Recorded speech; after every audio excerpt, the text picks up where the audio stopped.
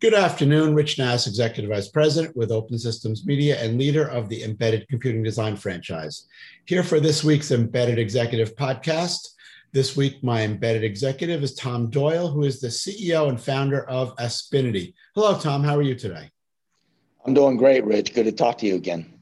Same here. So refresh the audience. Aspinity, what do you guys do?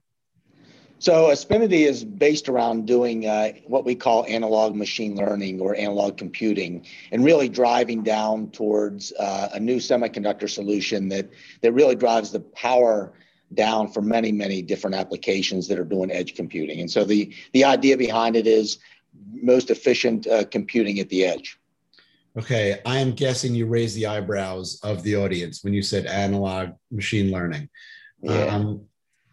It's something that's we certainly don't talk a lot about. So what is analog machine learning? Yeah, there's a lot to it. And the idea is it is machine learning, which means you can actually train a model, create a model to do inferencing at the edge. So detecting things like voice, detecting things like glass break, vibrational problems, biomedical problems, things of that nature, similar to what you might do in a digital world. But we're doing this with analog circuitry from the ground up. And so there's a lot of benefits to that. But that, in essence, is what we mean when we say analog machine learning, to kind of differentiate it from doing things in the digital world, which, to kind of take a quick step back, all of the edge sensor data is naturally analog. So the idea is let's do that inferencing as soon as possible with the least amount of power, and then decide what to do next with regards to the data or what we detect. Well, it's very simplistic, and I'm probably oversimplifying, but when you said that everything in the real world is analog anyway, but everything has been categorized as a digital sample solution, whatever it is. I mean, if you look at what Google is doing, they've digitized everything.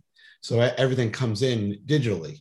But now you're saying that you don't have to take that extra step.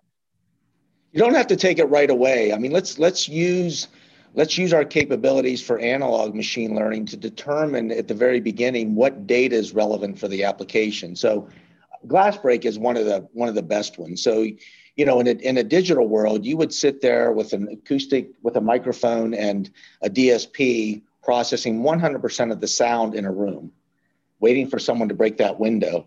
And that takes a lot of power, because what you're doing is you're digitizing all the naturally analog data, and then you're looking at it with a DSP only to find out that, hey, nobody broke the window. But you've wasted that energy only to find that out. So what we do with our analog ML solution is we're able to actually process that information, the sound information in the room. And when we detect a glass break, which we can do in our analog ML core, now we can wake up the next stage of the system, digitize the data, send that to the cloud, do whatever needs to be done next. Maybe bring in another sensor to make a decision on pressure, and then continue on. And so that's kind of the difference. When you digitize all the data blindly, you actually, number one, spend a lot of power doing that, and you don't know whether the data is relevant or not. So are you doing a constant comparison between, if you use your glass breaking example, silence versus that sound, and just a constant loop of listening for that sound? It's not really a loop. It's more of time series processing of that information. So similar to what you would do in a DSP or whatnot, when you bring that data in, typically you're sending that into a neural network. You're looking at perhaps different MFCC type characteristics or zero crossing rate features, or different log filter bank information to different frequencies to look and see, hey, is that a glass break? Is that the signature of a glass break? Very similarly done in the digital world, but we do that within the analog world explicitly with analog circuitry. And so it's not much different than that. But we are always processing that information and looking at it to determine whether that signature is a glass break or not. And we can discriminate between silence or other sounds, right, that are not glass breaking. That's kind of one of the keys. So it's not linear analog in the sense that you're, listening for sound levels to increase and assume that might be a glass break. we're actually determining, yeah, that's a glass break, that's not a glass break, even though they're both sounds. And if I remember right, you're using very inexpensive circuitry, right? But analog typically is inexpensive because we're using, more mature process technologies. I mean, when you get down into FinFET technologies, which are the latest, I mean, it's very expensive. So, yeah, there is some aspect of that where we are using the mature technologies when we go in to build our semiconductor chips, for sure. But then there's other aspects to what we do with regards to, software content that runs on our machine, on our analog ML cores. Are you using off-the-shelf silicon, or are these ASICs?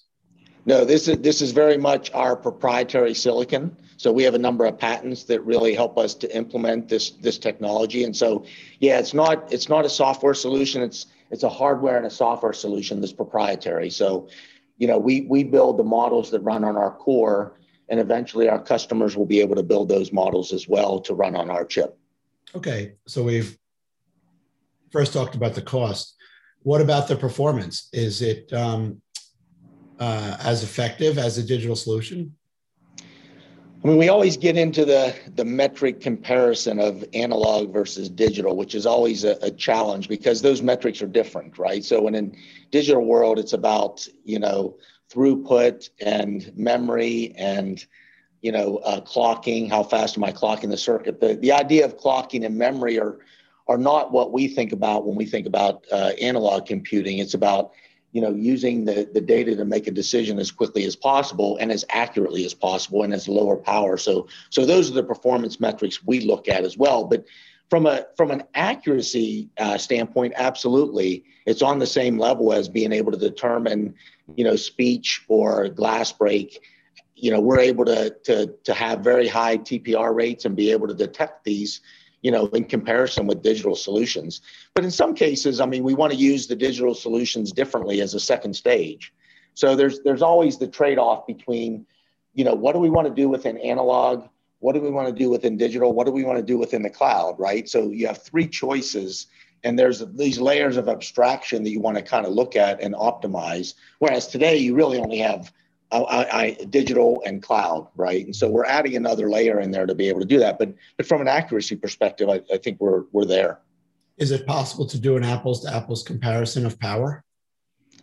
It is, but unfortunately, when you look at it from a chip perspective, what happens is when you're in the digital world, they're typically speccing out their chips, and they're not speccing out the added power of constantly digitizing data, right? Which is really key to system level power. And so that's where we compare ourselves. It's system level power. But so our power for our voice detector or our glass break detector is in the 10 to 15 microamp range, always on. We use an analog mic, which is running very low power in the tens of microamp range. So that's the total always on power, let's say in the 50 to 75 microamp range. Now you'll find a digital chip that's doing glass break that may be in the microamp range, right? Hundreds of microamps.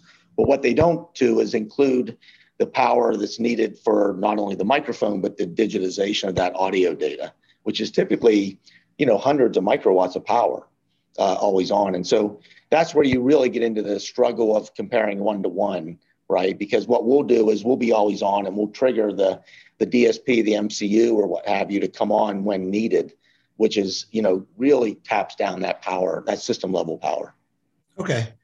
One last thing. If you're doing digital ML, there's open source software for anything that you could possibly want to do. How does that translate to analog? Would somebody have to write this software from scratch? Because I'm assuming that it doesn't exist. Yeah, it's a great question. So, we hire machine learning folks, and our team is pretty talented in that area. And we use some of those industry standard tools, right? PyTorch, as for instance. So, when we develop our glass break models, our voice models, our bio models, these are all done with industry standard tools, but then we have the hooks into our technology that allow us to then go ahead and build that model. And then we have a compiler where we can compile that onto our hardware. So it's It's similar in nature and function, the way you step through building a model and moving it to any hardware. Could be a digital hardware, but in our case, we're putting it on analog ML-based hardware, but it's very similar in nature. I find that really fascinating. I know when we first started talking about analog computing, I had to really move myself out of that digital box because it's just not the same. You have to really think differently. And this sounds like it's the same thing. If you're thinking like a digital guy, you're not going to see the advantages of this. Yeah, I mean, and you're absolutely right. I mean, we've talked about this for a while. There's a lot going on in the industry with regards to analog computing and whatnot. And we could, go on for hours, but it's a big space. And I think what we do is quite unique. But you're absolutely right. I mean, two things. We're removing that barrier that many people may have with building an analog ML model. And so we want to make that as easy as possible, which is why we're building our own SDK. But also, things that you do in the digital ML world. So for instance, you do feature extraction and then you push things into a neural network, is the same that we do in our world, in our analog world as well. We just happen to do feature extraction explicitly within analog. So if you want to, as I mentioned earlier, grab a zero crossing, if you want to use zero crossing rate as your feature, or RMS or crest factor or things like this, you can do that within the analog world and use those to make a decision the same as you would within the digital world. Good stuff. Thank you very much, Tom. I have a feeling that our readers and I will be diving deeper into this in the very short term because this is cool stuff. Yeah, absolutely. It's a good time for analog, and there's a lot going on, and so definitely look forward to talking in the future as well. Thanks, Rich. Awesome. That was Tom Doyle, the CEO and founder of Aspinity, and I'm Rich Nass with Open Systems Media.